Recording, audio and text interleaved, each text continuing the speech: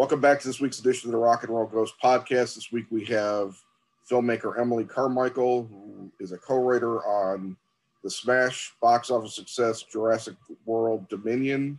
Thanks for coming on the show today, Emily. How are you? I'm good. How are you? I'm doing good. So, I mean, what does the success of the movie mean to you, first of all?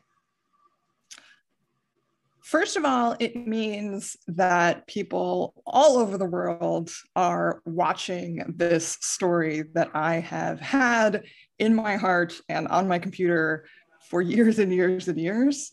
And that is really thrilling. One of the things that I realized early on in this process was like, the words that I write in this screenplay will possibly be heard by more people on Earth than any other words that I will ever say or write in my entire life, which was, a bit of pressure. But now that like people are just rocking out and enjoying the movie, and I'm getting a lot of texts from friends and family just saying like, it's a blast and we loved it and it was exciting top to finish. So that feels super good. We worked really hard. We put a lot of love into the movie. And it's just good to know that it's entertaining people since that's what it is designed to do. That's great. Yeah. Now you said years and years. When did you come on board? I would have to check, but it feels like many years now. It feels like a project many years in the making. Okay. Were you involved before the second one came out? Like, were you early on? Yeah, so when I came on, I watched cuts of Fallen Kingdom before it was released and gave notes and went back and forth a little bit about the ending of that movie since it impacted our movie. Mm-hmm. Okay, that's great. And then how did, I know that I've talked to other screenwriters before, so this is maybe a difficult question because of the way Screen Actors Guild, or the Writers Guild is. But what was the process of your writing? Did you write with Colin, or did you work on it first and Colin took over? How did that work? Yeah, so what we did was we got together and had story sessions where we would really pound out this outline to get the outline to a place where it was tight enough and detailed enough that we could start to write off it, and logistical and story problems had been worked out in the outline before we started taking it to the page. Then in general, for most of the script, I wrote the first pass of the pages. I would send them to Colin, he would revise them, he would send them back to me, I would revise them and send them back to him. I realized late in this process that at some point when he revised them and sent them back to me, I could have been like, oh, this is great, I love it. And we could have progressed from there. But I really think every single time he sent it back to me, I felt this need to be like, oh, I have to like to put my I have to give my input on these pages. I have to progress. Yeah. I have to change them into something new. So there was like a ton of revision of the movie before shooting ever started. Okay, so it was more of a collaborative experience then. Oh, deeply collaborative. Okay, cool. Yeah, sometimes on the blockbusters, you don't have that happen, so sometimes. Yeah, for Pacific Rim, that was such a wild process. And in a way, it's like they were sort of opposite blockbuster processes, because for Jurassic World Dominion, like we had time. We had time to work on the script, and for Pacific Rim Uprising, it was just like, they're shooting this movie tomorrow. Like they need a script. So like me and Kira Snyder were actually simultaneously working on the first half and second half of Pacific Rim Uprising, which we would then send to Steve Denight, the director, who would then rewrite them and like synthesize them together. So this was not that. Like me and Colin were really like, in conversation the whole time. And luckily, he's like such a great collaborator, just super fun and chill to work with. So, that was a really fun process.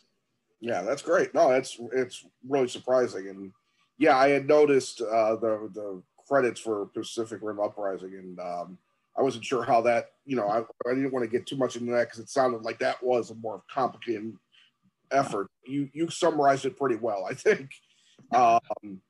I have a huge poster for Pacific Rim Uprising in my. Oh, I can imagine. That's. I mean, that was your first big credit on screen. Correct? Yeah. Yeah, that's still a pretty solid credit to start with. Yeah. You've been doing all sorts of things. You've been doing short films and the like, and you're I believe I've read that you're working on your debut like feature film in some way. Yeah. So I'm tell us a little bit about that. I'm a writer and director, and I started off writing and directing short films, some of which were live action and some of which were animated, which did the festival circuit. So my short films, The Adventures of Leto and Ix, are animated movies in the style of an 8-bit video game. And through those movies, I met people, I met other filmmakers. I met the filmmaker who ultimately introduced me to Colin. So that's really how I got my start. My intention always has been to be a writer and director. So right now, with Jurassic Out in the World, which is this very collaborative, big budget thing that I was a part of, I am now ready to make something that is all mine and that really shows off the specificity of my voice. So that's sort of what's next on my plate, even though there are also some really exciting studio opportunities coming my way. So I'm sort of like figuring that all out. I am a person who I genuinely love and thrive on studio assignments. Like I will, they really light up my mind, and I take a lot of love and care and commitment and excitement to them. So I don't feel like I am being stilted as an artist. At the same time, there is a difference between something that you made with a bunch of people and a giant movie studio and something that you made yourself that shows off your voice. Yeah, no, I totally get that. So you've done a lot of work, perhaps not released or perhaps not. For every released movie that somebody creates, it's there's 10, there's 12, sometimes there's 20. There are people out there who've written 20 scripts and gotten one of them made. Basically what I have learned is that it's basically fine. It's you want to see your work made. Obviously, everybody wants to see their work on screen, but just the chance to write a script and to be compensated for that and get to live in dignity as an artist, because living with indignity as an artist can be difficult.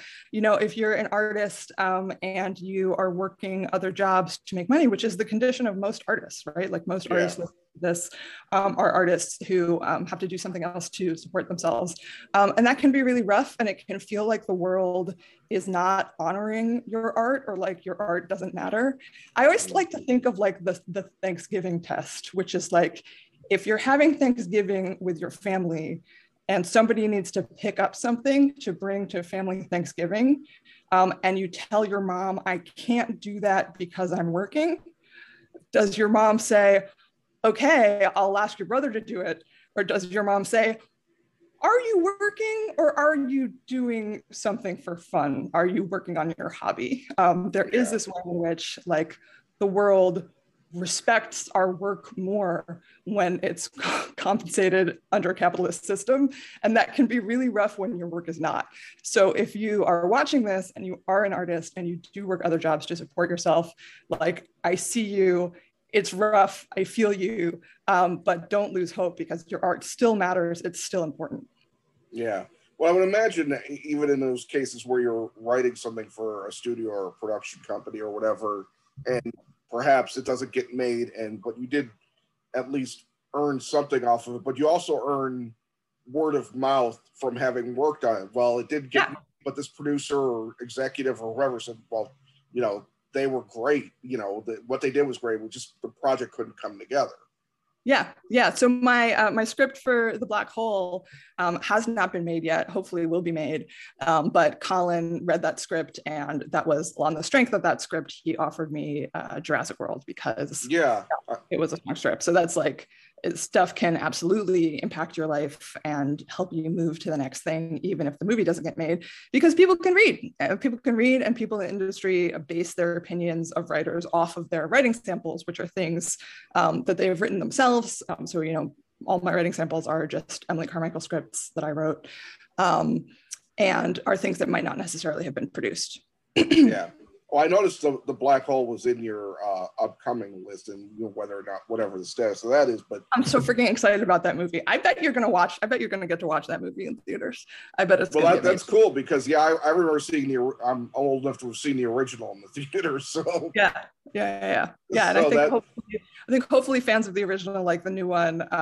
So I did this thing. I'm sorry, I'm gonna nerd out on Black Hole. No, go ahead. Listening to this if you're a fan of Black Hole. So Maximilian is this robot that a lot of people, especially people around my age who were young when they saw the Black Hole, found terrifying because Maximilian is like a red murder robot. What I did with the Maximilian, like I hope is cool and like I think is cool. I transformed it into a hull repair robot. So it's a spider-like hull repair robot. It's giant. It can bend steel because it needs to do that to repair spaceships. But it's always sort of clattering around on the outside of the ship. And then once it gets inside, it's like it's not even supposed to be like on the ship.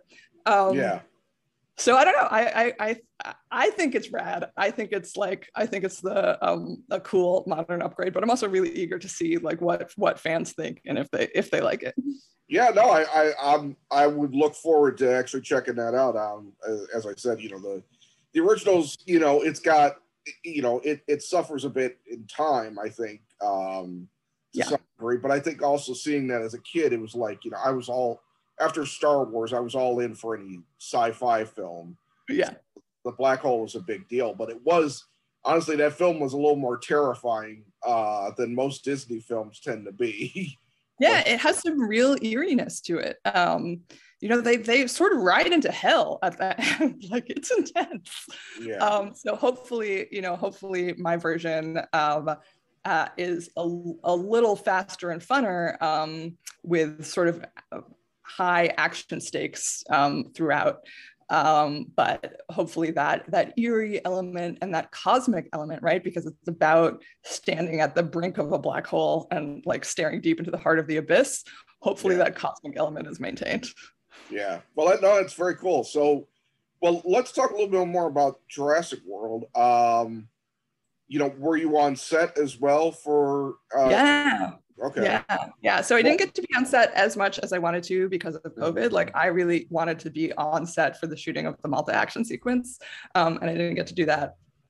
God, I love that action sequence so much. It makes me so happy.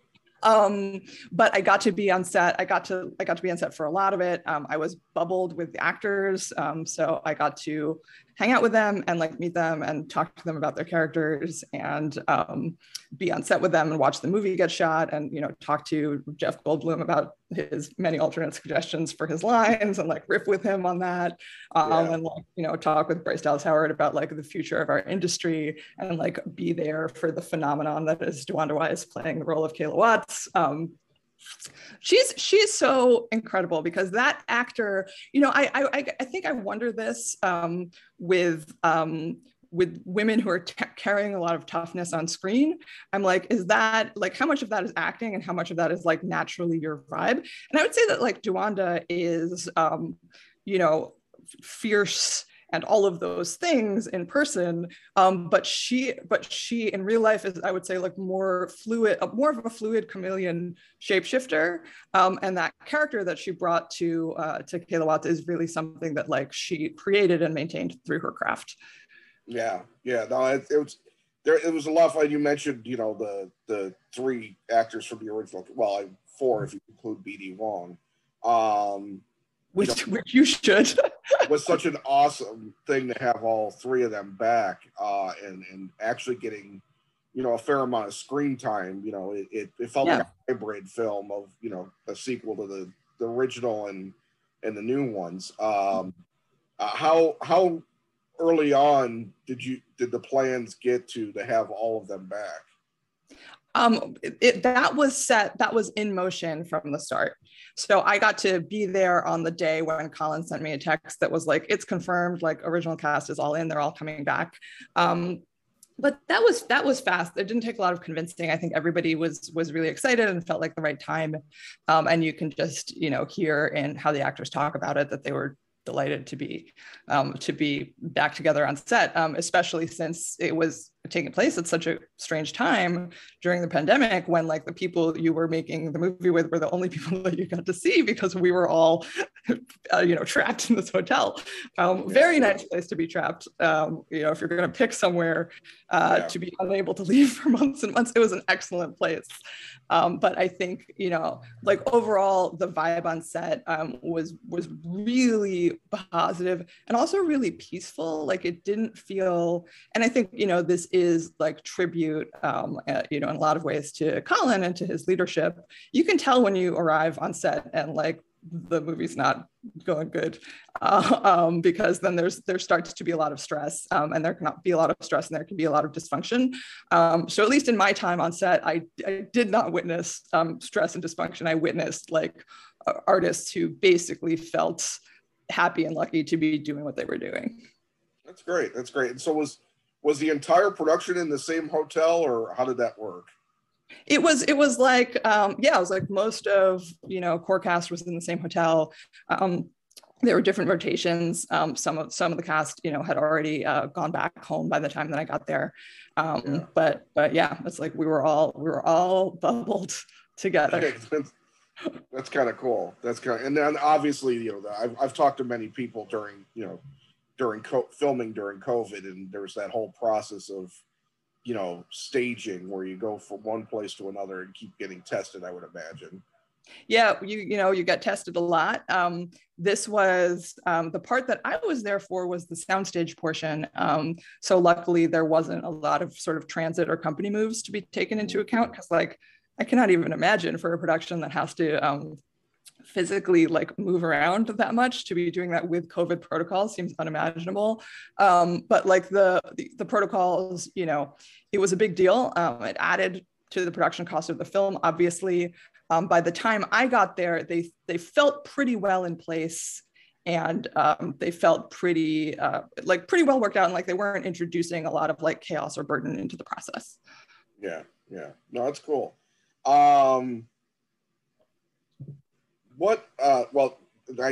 Because I have to go back to the cast. You mentioned talking to Jeff Goldblum. What is Jeff Goldblum? I mean, I feel like he's like how I always see him in interviews and stuff. He's that. Yeah, that's him. That's him through and through. He's exactly like you think that he's going to be. He does not disappoint. It is wonderful. Yeah, he was a particular delight in watching the films. I've been a big fan of his. I think the first time I saw him on screen was probably, I just rewatched it actually, it was The Right Stuff and maybe Big Chill, one of the two. And I remember instantly, liking him. So I've been a big, huge fan of his for decades now. And it's just a thrill to have him and Laura Dern and Sam Neill be a part of this one. It brought back the memories of seeing Jurassic Park for the first time. Yeah, that's the goal. I would say the single biggest surprise among the cast in terms of their like off-screen personality is probably Bryce Dallas Howard, just because Claire, it's like she's very passionate. She's like passionate and sincere and vulnerable. And in real life, Bryce Dallas Howard does have this part of her that's like sort of like a disobedient 12-year-old boy. She has this like mayhem sense of humor, and like getting to one of the things that I got to do was watch the dailies of the movie for the portions that like I hadn't been there for, and in between every take that Chris and Bryce are in, it's just them cracking each other up like kids, and then the cameras roll and it's like, we have to rescue our child from these dinosaur thieves. So I would say that she is the biggest contrast between on-screen and off-screen persona. Yeah, she's gotten to become quite a very, very good director too. Yeah, it's super exciting. She's done so far, and it's kind of rare to see a actor. Not so rare, but I mean, actors, always want to. Not always, but a lot of times want to be directors, and it's a cliche, right? What I really want to do is direct. But she does a really good job of it. So I'm looking forward to what she does next as well. Because that's just going to be really interesting. You have an animal back there? I was looking at that object over my left shoulder and I was like, what is that? I was like, Are you? something on my couch. I thought maybe you had like a cat walking around that I missed. Oh, I was just like suddenly like. Well, are you working on anything right now? I mean, are you working towards on everything? I'm working on everything. Oh, hello. Yeah. Oh, sorry. Hello. I think I pulled up my my cord. Sorry, and I didn't hear. So, yeah, we'll take you. So, what are you working on right now? There are a couple of cool studio opportunities that are sort of in the works. I might be joining a new comic book universe, Okay. Sort of writer and creative overseer and hopefully director. I have been chatting with the folks at Riot Games because, oh my God, I just loved Arcane so much. I just thought it was so freaking cool. And they have such a database of characters there. So I might be doing something in that universe. And then I'm working on my own projects because having made this big collaborative, big budget movie that was such an effort from so many different people, I'm excited to have something out there that's all my own. Great. But yeah, so everything's kind of in flux right now. Nothing concrete yet, right? Yeah. Okay. All right. Well, let me ask you, what inspired you to become a filmmaker? So for me, the start of the process was writing and drawing. So I would write and I would draw. I would make picture books when I was a really little kid. So I feel like I've been at this my whole life. Like my whole life, I've been using words and visual art to reach others and to like bring people together. A big moment for me was fourth grade. Fourth grade was when our teacher, David Snellen, would read our work out loud. And when he would read something that I wrote and the class would laugh. That was amazing. And like, I was like, oh, it's like, I need more of this in my life. So in a way, that's kind of the first moment of like me becoming a storyteller for an audience, because of course, you know, the progenitor art form of all of these different art forms is somebody just like getting up and just telling a story to a bunch of people. But then in college, I started writing and directing plays, and that was just so fun and so exciting and really changed the course of my life, because I was like, I want to write words and create characters and direct them and bring them to life with actors and with designers as part of a creative team. This is what I want to do with my time on this earth. Yeah. What was your first experience like when you did? I mean, I guess what was your first experience working in Hollywood in terms of getting your first job? I mean, you don't have to say what it was, but what was the experience like? Wow. So in Hollywood, you know, my first like official employed job was Powerhouse, which is a movie that me and Colin wrote together that you might someday get to see. Okay. But then the real like trial by fire in terms of like a film that's like, you know, imminent, that's about to happen, script or not, was Pacific Rim Uprising. And that moment, that was a great moment, because just like realizing that like I could write on time and I could meet the time deadlines that we had was a giant relief, because as an artistic person, I have tended to take time to make my art, and just knowing that I could meet the demands of a schedule and of a collaborative industry where the script needs to be done so that other parts of the machine can work, that was a big triumph for me. Yeah, I have to imagine that was pretty stressful while working on that kind of time constraint. I was just like I was in LA at the time, and I think I maybe didn't have my place, or maybe the studio was putting me up in a hotel, so I was just like going to cafes, like writing, like had to write like 5 pages a night, which that's a standard pace. Like that's not too demanding, but like it was my first time, so it was pretty stressful. And then that moment when it was like we handed the script in on time. It's like, what's the next thing can happen now, because we did it. We met the target. That was really great. That's awesome. I just got one final question for you. What was the film or the films that inspired you early on? Wow. I mean, I like Indiana Jones, those movies, watching those movies with my family. We had a great experience as a family watching The Fugitive. That was actually like one of the first times when I witnessed like the capacity of a well-made action movie to really bring people together. Because in the essence of action is that you can see the stakes. The stakes are physical.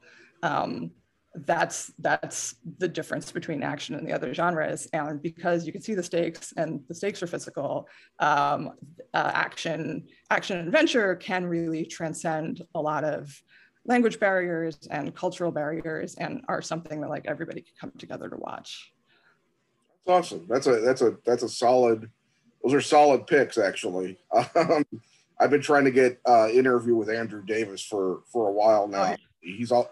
He must be working on something because he's always busy, but they promise one day. But I'm a Chicago guy. He's a Chicago guy. So I've always been a fan of his work. So yeah, The Fugitive, that's a solid film, actually. You know what other movie influenced me a lot as a young person was Sneakers. My brother, for a while, Sneakers. Oh, the Robert Redford River Phoenix movie. Yep. About like, a team of misfits together. Lots of humor and lots of great like mystery turns. Like a mystery turn, it's like when there's a mystery, there's something, it's like we don't know the answer. Then suddenly we go from not knowing the answer to knowing the answer, and we get there in like a cool way. Like that's always really exciting to me. That's been a while since I've seen that one. I might not have seen it. It holds up. It really holds up. Yeah. Okay. I think Sidney Poitier was in that too. He is, and he's there's a lot of people in that movie. Yeah, Ben Kingsley is in it. Is he? God, I completely forgot that. Yeah. There is a lot of people in that movie. Well, Emily, I really appreciate you taking the time today. Congratulations on the success of Jurassic World Dominion. It's still in theaters. I'm sure, by the end of summer, beginning of fall, it'll be on video. And more people will get to see it too. It's a great cap to this next series with Jurassic World, and good luck on everything else too. I'm eager to see what you have next. Thank you so much. Thank you. You have a great rest of your day. You too. All right, bye.